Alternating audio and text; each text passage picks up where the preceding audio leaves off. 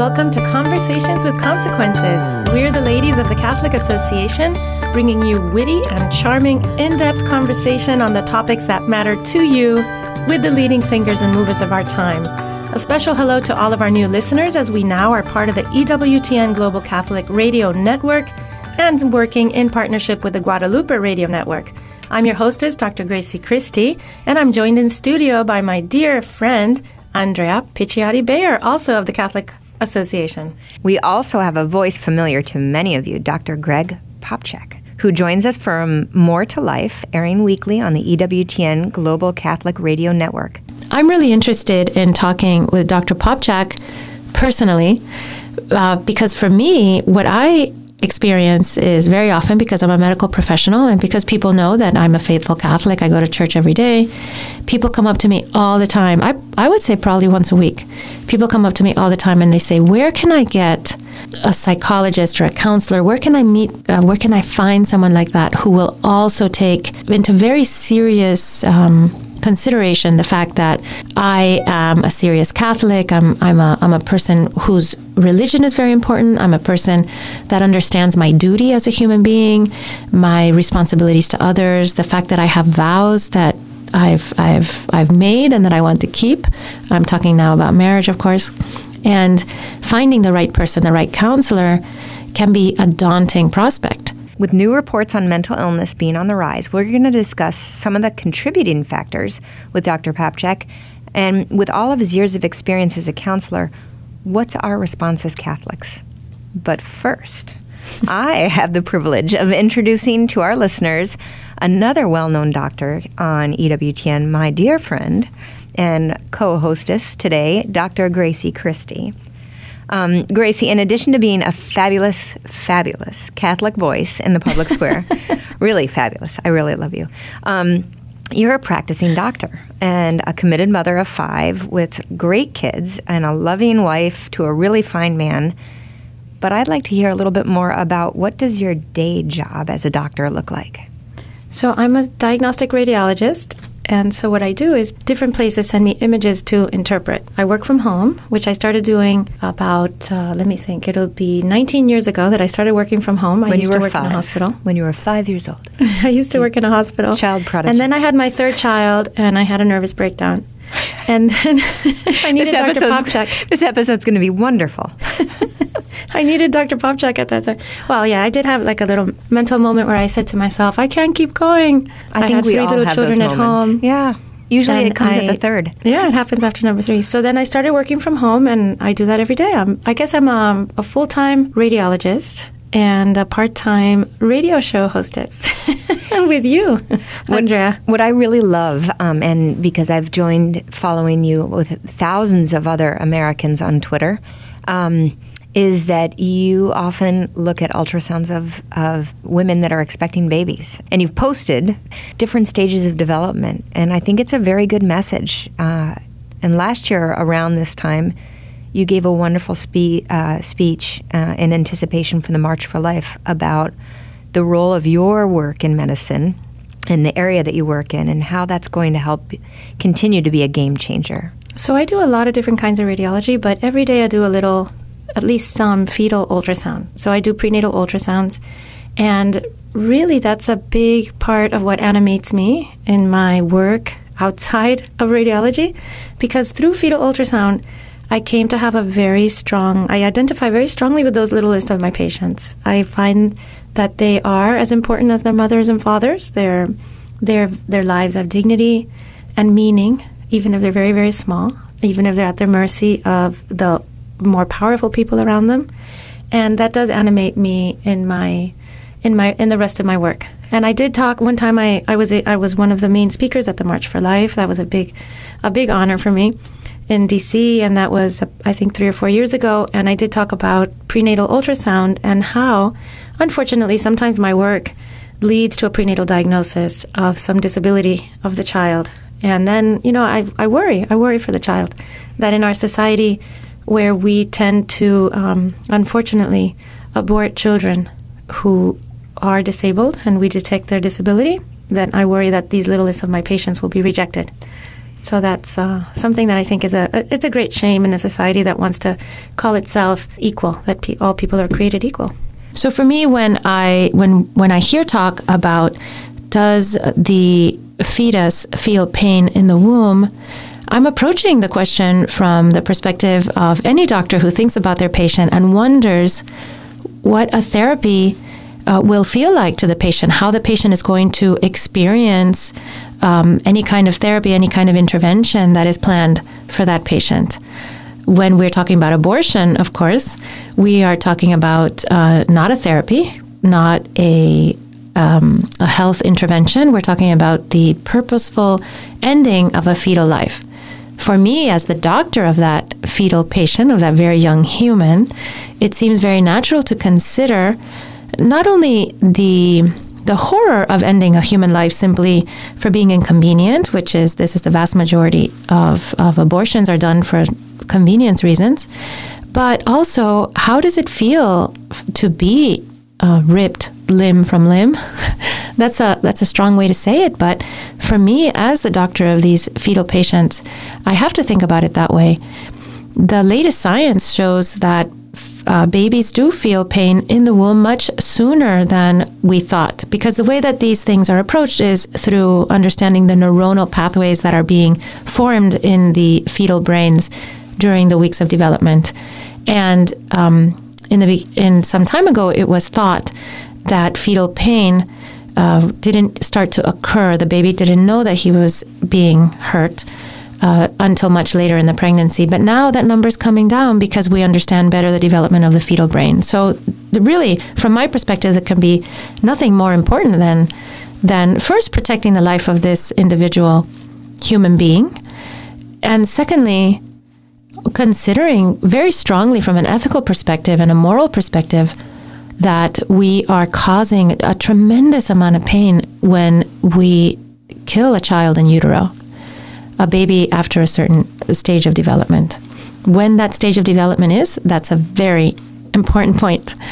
And minimizing it and talking about, probably they don't feel pain. Really? Imagine if we were considering rending puppies limb from limb. It would be very important, right, to know how these puppies felt about it. And I bet that a lot of people that are okay with abortion would not be okay with destroying puppies without first anesthetizing them. Well, what I most enjoy about your area of medicine as a mom is the experience and the connection that I had when expecting a child, and how the ultrasound really, you know that something's going on. And then you get to see this beautiful child developing, and it really kind of helps gel the awesomeness and the miracle behind life. And it's a wonderful window. I mean, I think that our generation is incredibly blessed. And I saw recently, I think you showed me pictures of the MRIs of women expecting and the babies, and how even more vivid. Well, MRIs of fetuses are very rare, but when we do get to see them, they are absolutely fabulous, because they do give you tiny detail of these very intricate, lovely little creatures that are growing inside their moms. And it's really, it really connects us to the beginnings of all people and the dignity of all people. Now we have the pleasure of welcoming Dr. Greg Popcak to Conversations with Consequences. Good afternoon, Greg. Hello. Good to be here. Thank you for joining us. It's absolutely my pleasure. We're really excited to talk to you, to have a conversation with you about mental illness, which is sort of a dark topic. But I think a lot of our brothers and sisters, a lot of us, are walking around worried well. I think of us as the worried well, many of us, who would say we don't have mental illness, but many of us are struggling with anxiety and depression. And if not us, then someone we love in our families. And I think you would agree, Dr. Greg, that we have too many people in the United States suffering in these ways. Is that true? Oh, there's no question. I mean, certainly the term mental illness sounds particularly onerous and scary. But the reality is 1 in 5 visits to a primary care physician have to do with anxiety disorders. Another 20% have to do with depressive disorders. So mental and emotional health problems are significant, and although certainly as Christians we receive grace to live life more abundantly, that doesn't mean that we still aren't affected by the brokenness and sinfulness of the world, and that we don't still need healing of our emotions and our relational life, as well as our psychological health. Dr. Gregg, this is Andrea. I'm a lawyer, and I'm very behind on my continuing legal education, so I've been binge watching videos to get all my legal credits in with the California Bar Association, and there are a lot of videos about mental illness and anxiety and depression in the legal profession, and I've been learning a lot about that to both understand and help do my own reflection and assessments, but think about the colleagues that I work with. And a lot of the stories are ones that I think probably apply to all adults and aren't just unique to lawyers, although we are a special group of people. But I love it. It's ARG. Wait for laugh. No, Dr. Popcak refrains from commenting on on the legal profession. But perhaps you've written a lot about factors that contribute to mental health challenges and stresses in a person's life. Could you give us an overview of what are the kinds of factors that kind of set us up for facing these difficulties, whether they are factors in our family of origin or in the circumstances that we're living in? You know, it's funny.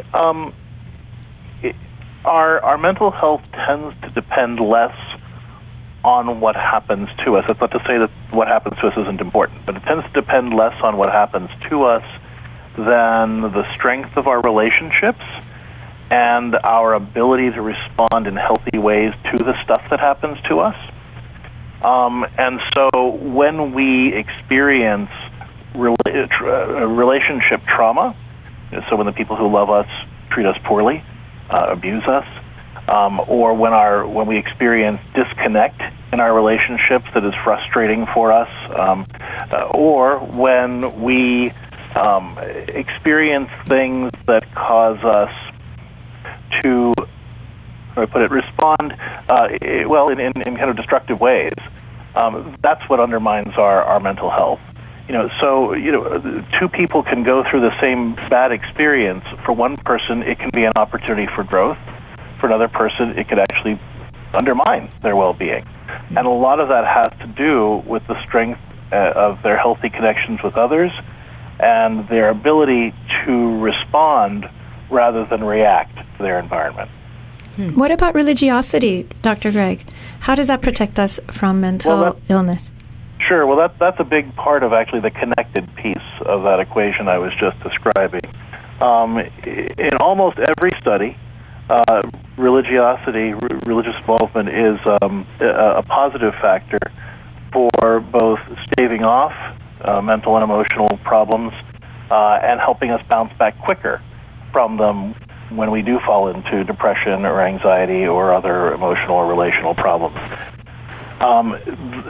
Now, of course, there's the grace component in that, which we can't measure with social sciences. But on a human level, there's a lot of data to suggest that religious involvement does several things for us. First of all, it gives us a vision of how we're supposed to be, so it helps us keep our bearings. When something bad happens to us, it's very easy to just get lost in the pain of the moment and feel like this is all there is, and this is all I was meant for. And so we just start living a smaller and smaller life until we feel suffocated by it. But as Christians, and people of faith in general, we are constantly reminded that there's more to life, that we're called to be more and to grow into something more than what we see when we look in the mirror. And so it helps us to regain our balance and our bearings after we've experienced something difficult, and it helps us get back up on our feet. Another thing that religious involvement really does is it creates communities of support. We have a tendency to isolate, when we go through difficult times. We don't want to be a burden to others, we're embarrassed or ashamed, and so we kind of hide out.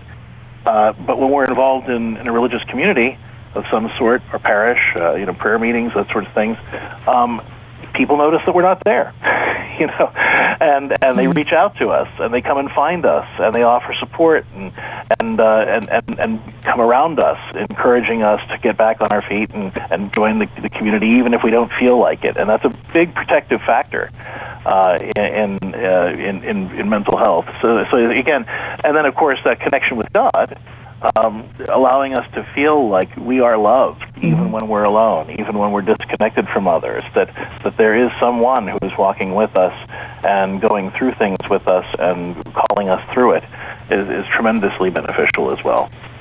Earlier today, I was in Mass this morning, and the priest said something that I thought really clicked, and it was one of those, the Holy Spirit's preparing me for this conversation. And he said, the Lord doesn't just forgive, he also heals. And applying what I think is a very supernatural understanding of our relationship with God to the context of mental health stressors or even mental illness.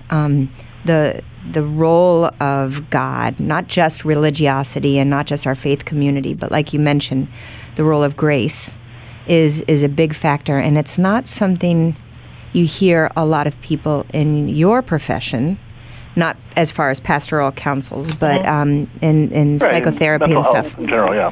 What makes what you do different? How do you incorporate kind of the supernatural, the relationship that we have with God, into your therapy and especially in the counselors that you're working with, so that they can tap into that grace that's kind of the vitamin to get through this tough time? So people a lot of times are confused at what a pastoral counselor is, and because historically pastoral counseling was just the counseling that pastors did. It's become its own profession, and so pastoral counselors, which is what I am, have their basic training and a license to practice mental health therapy. In either psychology or social work or counseling, but on top of that, they've received additional training in theology and spirituality that allows them to integrate faith and spirituality into the clinical sessions. So there are healthy ways to do that, and ethical ways to do that, and effective ways to do that, and pastoral counselors have gotten the training in order to be able to offer both the mental health and spiritual integration in that effective and ethical way. So a lot of what we do through my practice, and this is true not just for me, but all the counselors, the 11 therapists that work with me full-time through the Pastoral Solutions Institute at CatholicCounselors.com, all of us integrate Catholic faith and spirituality into the actual session. So, of course, we pray for our clients both outside and inside of session. But in addition to that, that's lovely. We'll also talk with them about, so for example, if we do cognitive therapy with them and we talk about the different thoughts that we have that pass through our heads that can sometimes be destructive or unhealthy, we'll talk about cognitive distortions, which are those unhealthy thinking habits. At the same time, we talk about Ignatian principles of discernment of spirits, so that we can kind of also get a sense of what is the spiritual battle that's going on there in our minds as these thoughts are passing through our head. When we talk about behavior therapy. Yeah, I'm sorry. I could interrupt for a second. It's now 15 minutes past the hour. You're listening to Conversations with Consequences. We are joined by Dr. Greg Popcak discussing the true realities of mental illness. Sorry to interrupt, Dr. Greg. Go ahead. Keep going. Tell us about... Not at all. Giving different examples of how we integrate the Catholic faith and spirituality into our practice at CatholicCounselors.com. And, so I was talking about cognitive therapy, which is sort of the gold standard for dealing with depression and anxiety and those sorts of things. But behavior therapy, so is when you're focusing on changing behavior, we also integrate a discussion about virtue. If we had this virtue, how would we respond differently? Where else have we displayed those kinds of virtues, and how has it enabled us to respond in a more proactive and effective way? How could we adapt those responses to this situation? So, it's that integration of prayer, Catholic spirituality, practices of spiritual discernment, and that sort of virtue-based mindset that I think distinguishes us in many ways from what you might expect from a normal counselor.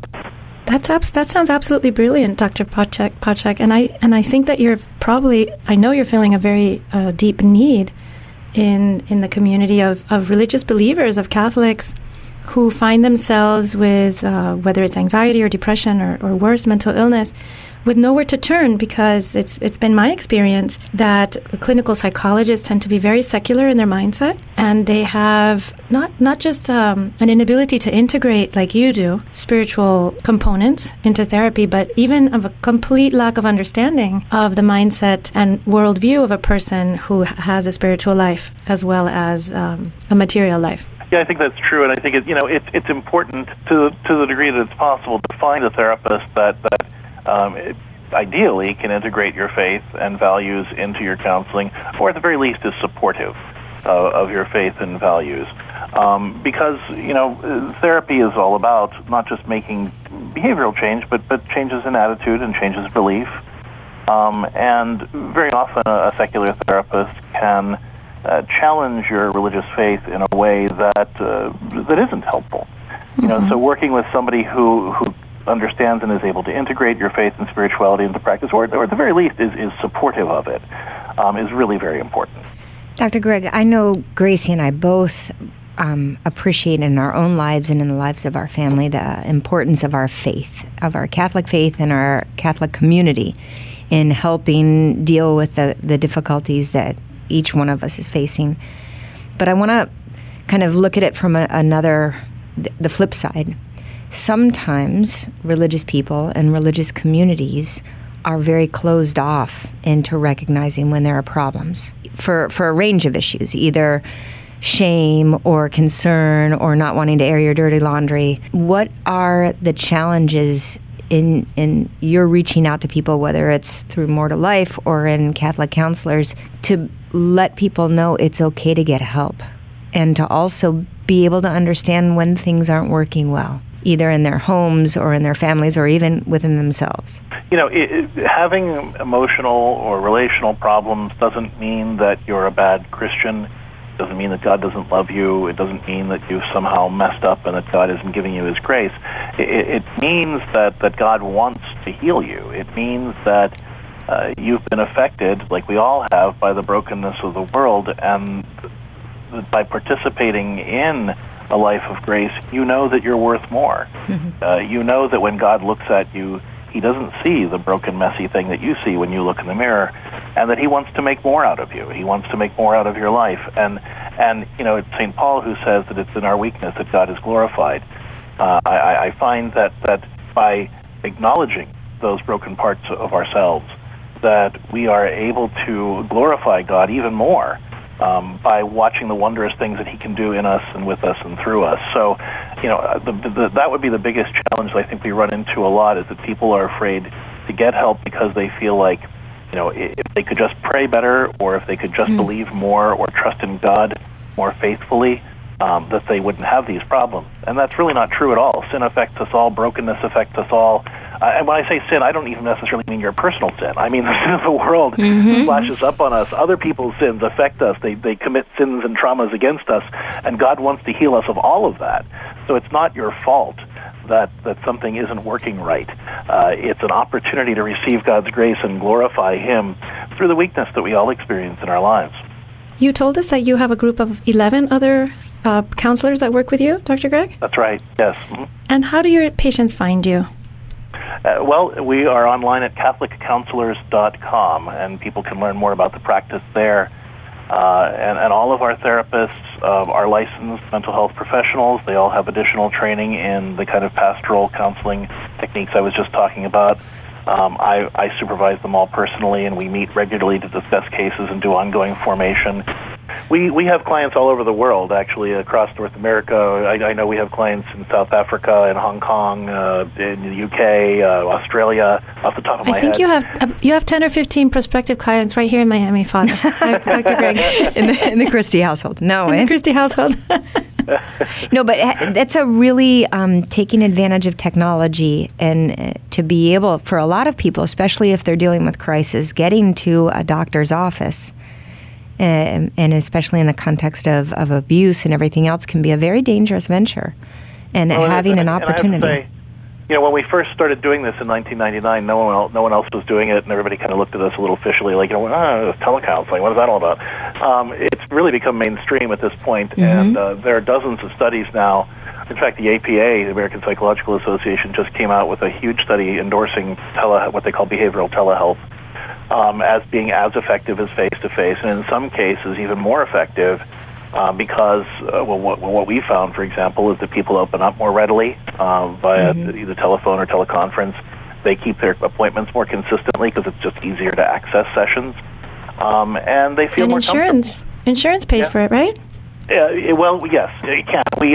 We don't accept insurance directly. What happens is clients will pay us up front, and then we provide statements that they can turn in for their insurance. Although we do find that a majority of our clients do get something back from their insurers, so that's been a good thing as well.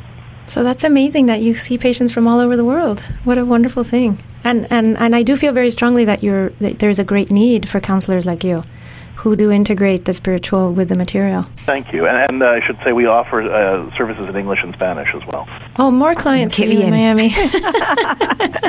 Doctor, among your clients, are you dealing with young people as well? And I hope that in our second segment we can talk, both Gracie and I are moms of many, and we'd like to talk about some of the challenges facing young people. But is that a service that you're offering to young people, or are you predominantly dealing with adults? No, it's we're actually a full-service practice. Anything you'd expect to get from your standard kind of face-to-face private practice, we do. So we do marriage counseling, we do family counseling, and individuals as well.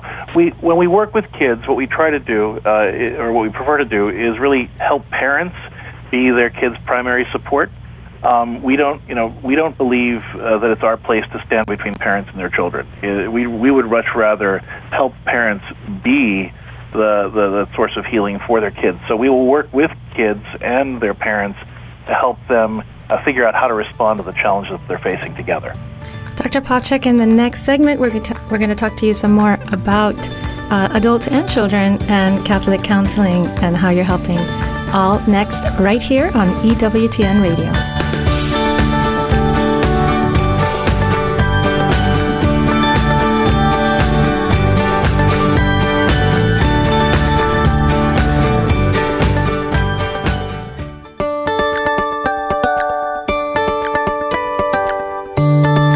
Welcome back to Conversations with Consequences on the EWTN Global Catholic Radio Network. We're broadcasting from the Guadalupe Radio Network studios here in Washington, D.C. We've been speaking to EWTN's More to Life's Dr. Greg Popcak this hour. I'm Dr. Gracie Christie, and I am with my colleague, Andrea Picciotti-Bear. Dr. Popcak, in preparing for our conversation with you, I asked friends for, hey, what do you want to hear Dr. Popcak answer? So it's like a long call-in. We're doing another version of More to Life, but the list was impressive. Topping the list are concerns that I think we all have, not just Catholic families and moms, but I think everyone's starting to realize is a big crisis coming on, and that's the effect of pornography on the mental well-being of our young people and our not-so-young people. What does porn do to somebody's ability to connect in a healthy way with other people, with their family, or with their colleagues? What have you seen in helping people cut that addiction? You know, it seriously undermines it because it's of course easier to go online and give yourself the illusion of a connection with somebody than it is to actually do the work of having a real relationship with people. And because of the internet, pornography is ever present and harder to avoid than ever. In my book, Broken Gods, Hope, Healing, and the Seven Longings of the Human Heart, I walk through each of the seven deadly sins and look at the divine longings that are hidden behind those sins. The divine longings that Satan then twists, right? And so the divine longing that I suggest is hidden behind the sin of lust is the longing for communion, that we were created to be in intimate communion with each other. Lust twists that desire for communion and makes us want to use other people, give us the illusion of connection rather than actual connection. It's almost like being able to eat all you want, but then starving to death. Because the food we're eating has no There's calories. no satisfaction. Yeah. That's what pornography really is. It gives you that illusion of connection without any real communion. And because relationship is hard, let's face it, relationship is hard, that makes pornography that much easier to take advantage of. And so the best thing, honestly, that the parents can do to help children resist and become resistant to pornography is by working to have the healthiest, most intimate relationship possible in the household.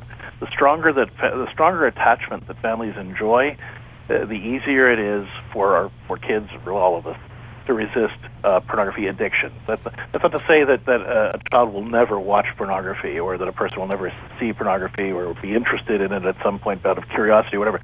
But the degree to which we're at risk for being addicted to it tends to be directly related to how healthy our attachments are to others and how confident we feel in our ability to make secure attachments with other people. When those are in jeopardy, when we don't feel confident in our ability to connect with others and work through our problems and deal with feelings and go to people and know that we'll be heard and responded to, that's what tends to drive us to seek the cheap and easy connection that comes from pornography. You've done a brilliant job in linking with your work the theology of the body, and that kind of being the foundation for a lot of the kind of guidance that you're giving people. Yeah. And it's kind of one of those no-brainers, like, oh, yes, that makes total sense on how to deal with these disconnects. When you truly understand the beauty of the human person and appreciate each person's dignity, you can kind of deal with some of the lies that are being promoted and advanced in the culture. I think that's absolutely true. Yeah, and I really think that unfortunately, in a lot of people's minds, the theology of the body is just about marriage and sexuality, or about chastity, and it certainly is about that. But on an even deeper level, it's really the foundation, I think, of the universal call to holiness. Because in the Second Vatican Council, talked about how it wasn't just priests and religious who were called to be holy; everybody was called to be holy, right? And Pope John Paul, as the first pope, and after Vatican II, Pope John Paul I lived a month, right? So he's effectively the first pope whose entire pontificate was in the after the Second Vatican Council. He wanted to lay out a framework for a spirituality that would be relevant to everybody, and everybody has a body. Right, and when we prayerfully reflect on the meaning of our bodies, what we discover is that God created us to give ourselves to others, to work for the good of each other, to build each other up, to be in communion with each other, and using that as a starting point, then we kind of build our work out from that to talk about how do we do that in healthy, godly ways to create those communities of love that the theology of the body talks about? Because that's really what building the kingdom of God is all about. We have a tendency to think that building the kingdom of God is all about doing big things for Jesus. But really, what it's about is working to do whatever we can to heal the damage that sin has done to our relationships with God and each other. Well, and to bring as many souls as possible to heaven along with us, right? It's a communal effort. If we're successful, we're not just... Well, that's right, but the way we do that is by working to heal the damage that sin has done to our relationships. Because the closer we draw in that communion, that's how we're able to accompany people on that journey to heaven.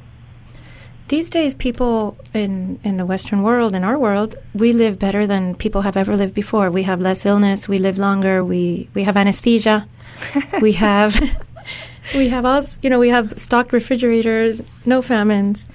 And yet we suffer unprecedented levels of anxiety and stress and neuroses, really, I guess you'd call them. So why do you think that now, when things should be easy for humanity, we seem to be suffering more? Well, because, again, that breakdown of connection that I was talking about at the top of the show, where, in order to feel healthy, especially in order to feel peace, to be resistant to anxiety, we need to maintain a strong connection to God, to the support of others, and to a sense of our best self. What tends to happen in today's world is that because we're so busy, because families are fractured, because we spend so much time online instead of connecting with real people, we end up feeling disconnected from God, disconnected from the love and support of the people around us, and disconnected from our best selves. And so when that happens, we do experience stress and anxiety because we're not meant to be alone. If you think about, you talk about the theology of the body, a big part of TOB is reflecting on the book of Genesis and what does the book of Genesis teach us about God's original intentions for us, versus what happened after sin entered the world. So before sin entered the world, Adam and Eve were completely, naked and vulnerable and unashamed and unafraid, right? Because they were in complete union with God, they were in complete union with each other, and complete union with creation. They were in connection with all of that. After sin enters the world, though, what's the first thing that happens? It's the first panic attack, right? They suddenly realize they run to hide. Yeah, they run and hide. Where's the fig bushes, leaf? Right? Because they're naked, they're ashamed, they're terrified. They see that they're completely vulnerable. The universe is huge, and there's no one to protect them, right? So they feel alienated from God, from each other, and from their best selves at that point. And that's what happens to us, in little ways, where we experience that. The more we experience that disconnect from God, from the love and support of others, and from our best selves, the more anxious and stressed we feel. And no wonder that young people these days have very high suicide attempt rates, because maybe they're more susceptible even than adults with this new online culture and an online existence, and disconnected from families that have broken down. Yeah, that's absolutely true. Children today are exhibiting, normal, quote-unquote, children today are exhibiting the levels of anxiety that you used to only see in a childhood psychiatric population in the 1950s, 60s. And it's just getting worse. The break, it's funny, if you talk about the breakdown of families, we immediately think of divorced families, but the reality is even intact families don't spend any time together. Even Catholic families have lost any sense of what it means to be family. We've kind of redefined family as a collection of individuals living under the same roof and sharing a data plan. And that's about as far as it goes. It's a funny line, but it's really true. It is true. Even a generation or two ago, people recognized that family life was an activity, and we prioritized it. And we scheduled sports and extracurricular activities and other stuff around family time. Now we try to squeeze in family time around sports and everything else as we can, and that means that we get maybe 15 minutes a week with each other. That feeds the disconnection, that feeds the stress, that feeds the anxiety, that feeds the alienation, which feeds depression. Absolutely. It's now 38 minutes past the hour, and you're listening to Conversations with Consequences, featuring members of the Catholic Association. I'm Andrea Paciotti-Bayer, alongside my dear friend, Dr. Grazie Christie, and we're here with the ever-famous Dr. Greg Popcak, and we're just scratching. Incredible. For my ego. I'm No, you're serious. Yeah, we'll just keep having you on. We're good for your we have a very long list of psychological questions. And we're just starting to. For my mental health, yeah. We're building people up. We're all about community. And we're just scratching the surface, and this is definitely one of those just scratching the surfaces. But in my long list of questions, I have a question that. Sometimes we talk about people being a difficult person or them having a bad character where they may have be suffering from a mental illness or even have a personality disorder. What can be done to help people that are struggling with a personality disorder where it's not just a lack of virtue but something that's really kind of ingrained? How can we help them? Yeah, so the best way I can describe a personality disorder is it's some very serious core beliefs about who I am and how the world works that are just deeply ingrained, usually within the first 5 years of life, that kind of color everything I do. I like to use this metaphor. I mean, if you imagine somebody having a vision disorder that caused them to look at blue and see that it was pink, right? So every time they look at the sky, they would swear that it was pink because they saw it as pink. How would they behave, right? They would insist that the sky was pink, and they would call you crazy for saying that it was blue, and they would argue with you until the cows came home that it was actually pink instead of blue. And what would it take to convince that person that the sky was actually blue? You'd kind of have to sit down with all the people that know them and say, look, I know what you see, but it's actually blue, and you're going to have to pretend that it is if you want to get along with the rest of us. And that's really what it's like to have a personality disorder. You see the world in a very idiosyncratic, distorted way that just seems so true to you that you'll, go to the grave just believing that this is the way it is and fighting with anybody who says differently. It really takes the people around them having the courage to say, look, I know how you see this, and I understand where you're coming from, but this is not the way normal people think and act and feel, and we're going to need you to accept these boundaries in order to learn how to be healthy. dealing with personality disorders is all about boundaries, because that person will work very hard to make the world in their image.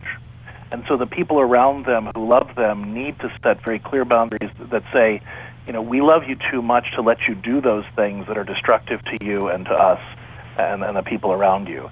And so even when you kick and scream and pout and tantrum and fuss and fight and feud, and, you're still going to have to do these things because we love you and these are healthy things to do. And that's a really hard thing for the people around a person with a personality disorder to do. But if we love somebody, that's what we have to do, because loving somebody means working for their good, even when it's hard. When you treat someone for mental illness, whatever it is, whether it's personality disorder or anything else, you really have to treat the whole family, don't you, Dr. Greg?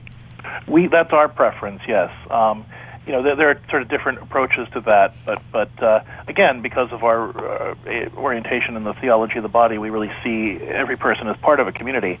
And so as much as possible, we try to bring those other members of that community in the process when we're working with somebody, and see that person at the very least, even if we can't bring those other people in the context of their relationships, because it doesn't make a whole lot of sense to quote-unquote help a person get healthy, but then destroy all their relationships in the process.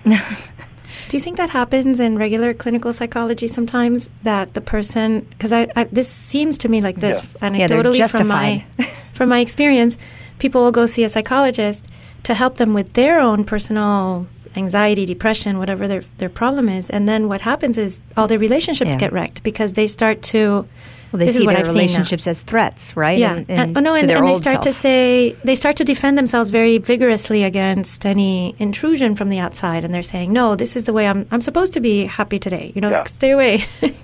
Yeah, and that was certainly a real problem with the whole kind of person-centered approach to therapy, where kind of you are the captain of your own destiny, kind of thing, and whatever makes you happy is good, and whatever makes you sad is bad, and it's a very narrow focus that sees a person as an individual rather than a communion of persons, and I think that it can actually cause even bigger problems because, like I said, if you quote unquote help a person get healthy at the expense of all their relationships, so that the person is isolated, and that just sets them up for bigger problems down the road.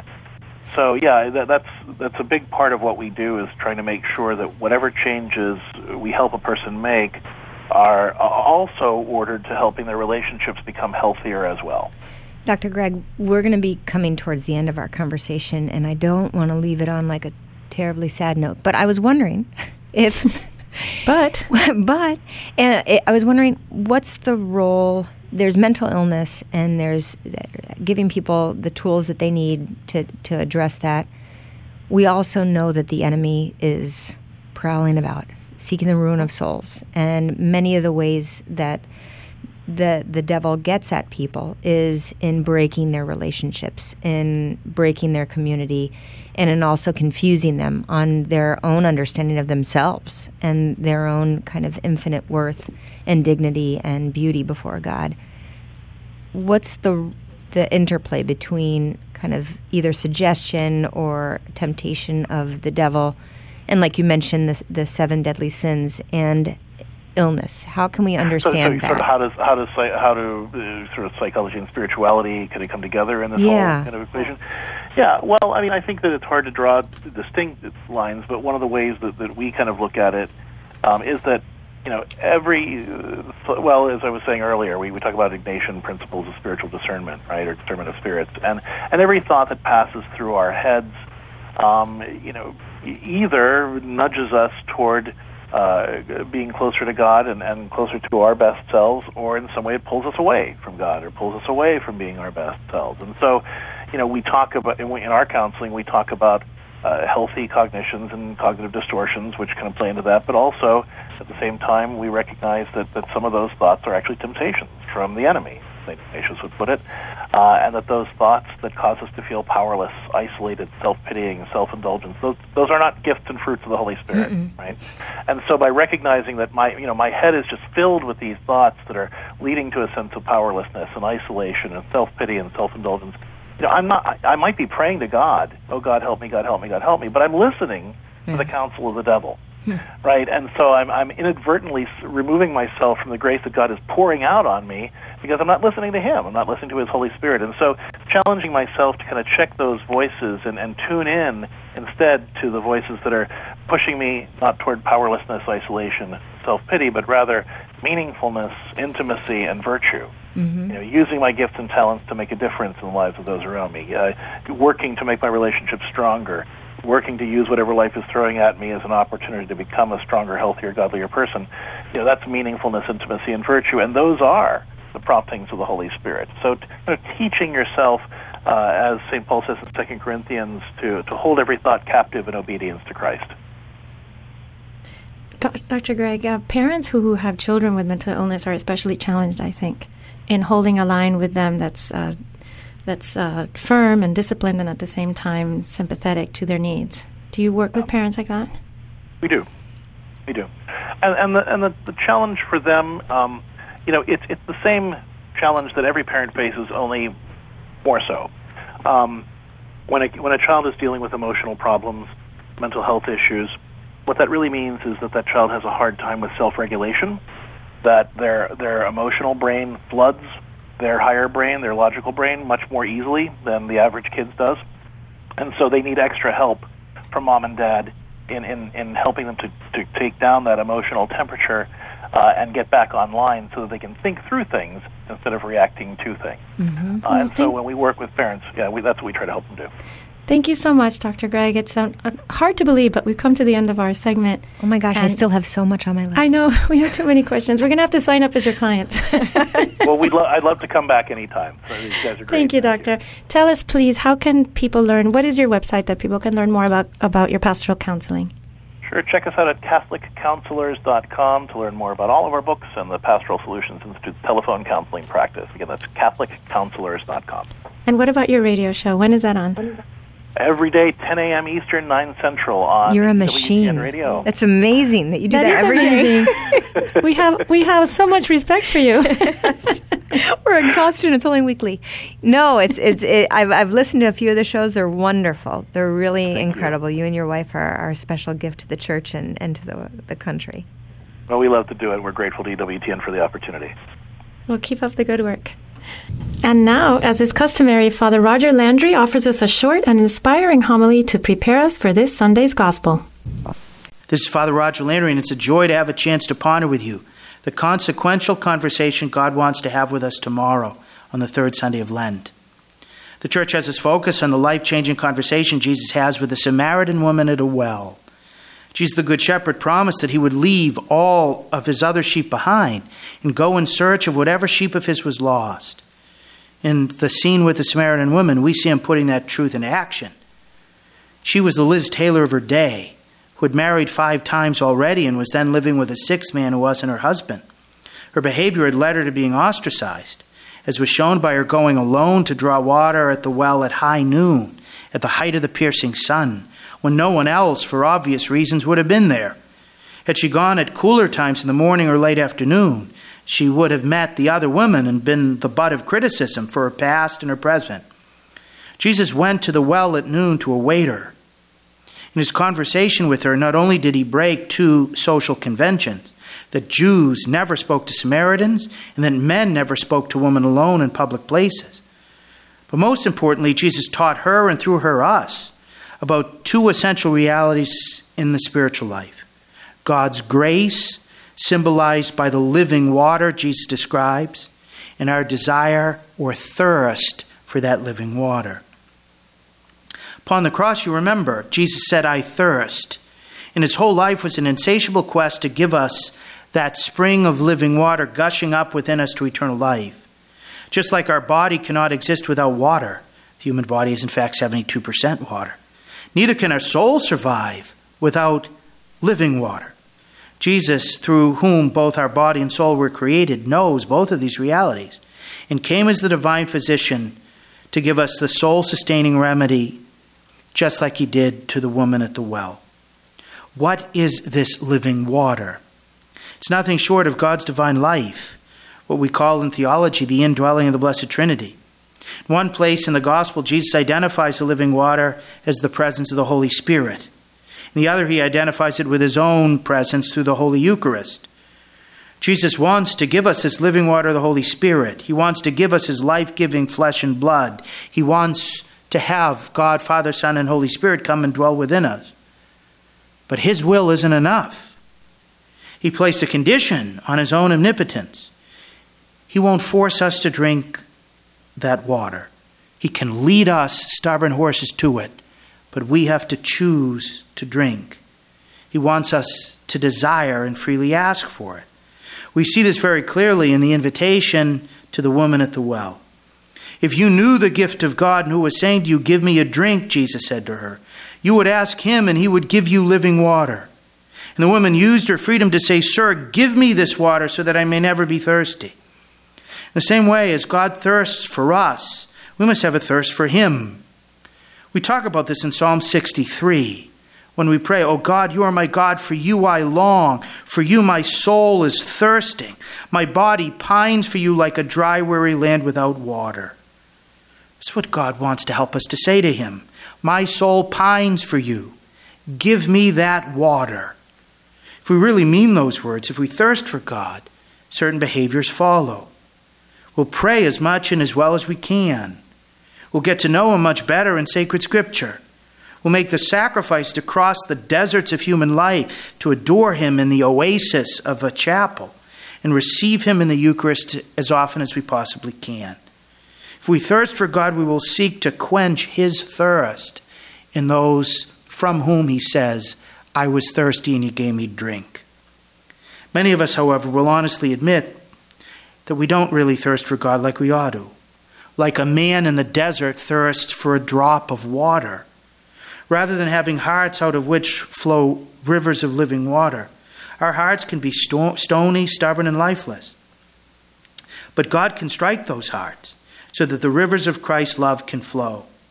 Our spiritual life is like a family that gets a company to come drill a well in their yard. Often they need to burrow through layers of rock and various geological formations to tap that underground stream or aquifer. But that's only the beginning.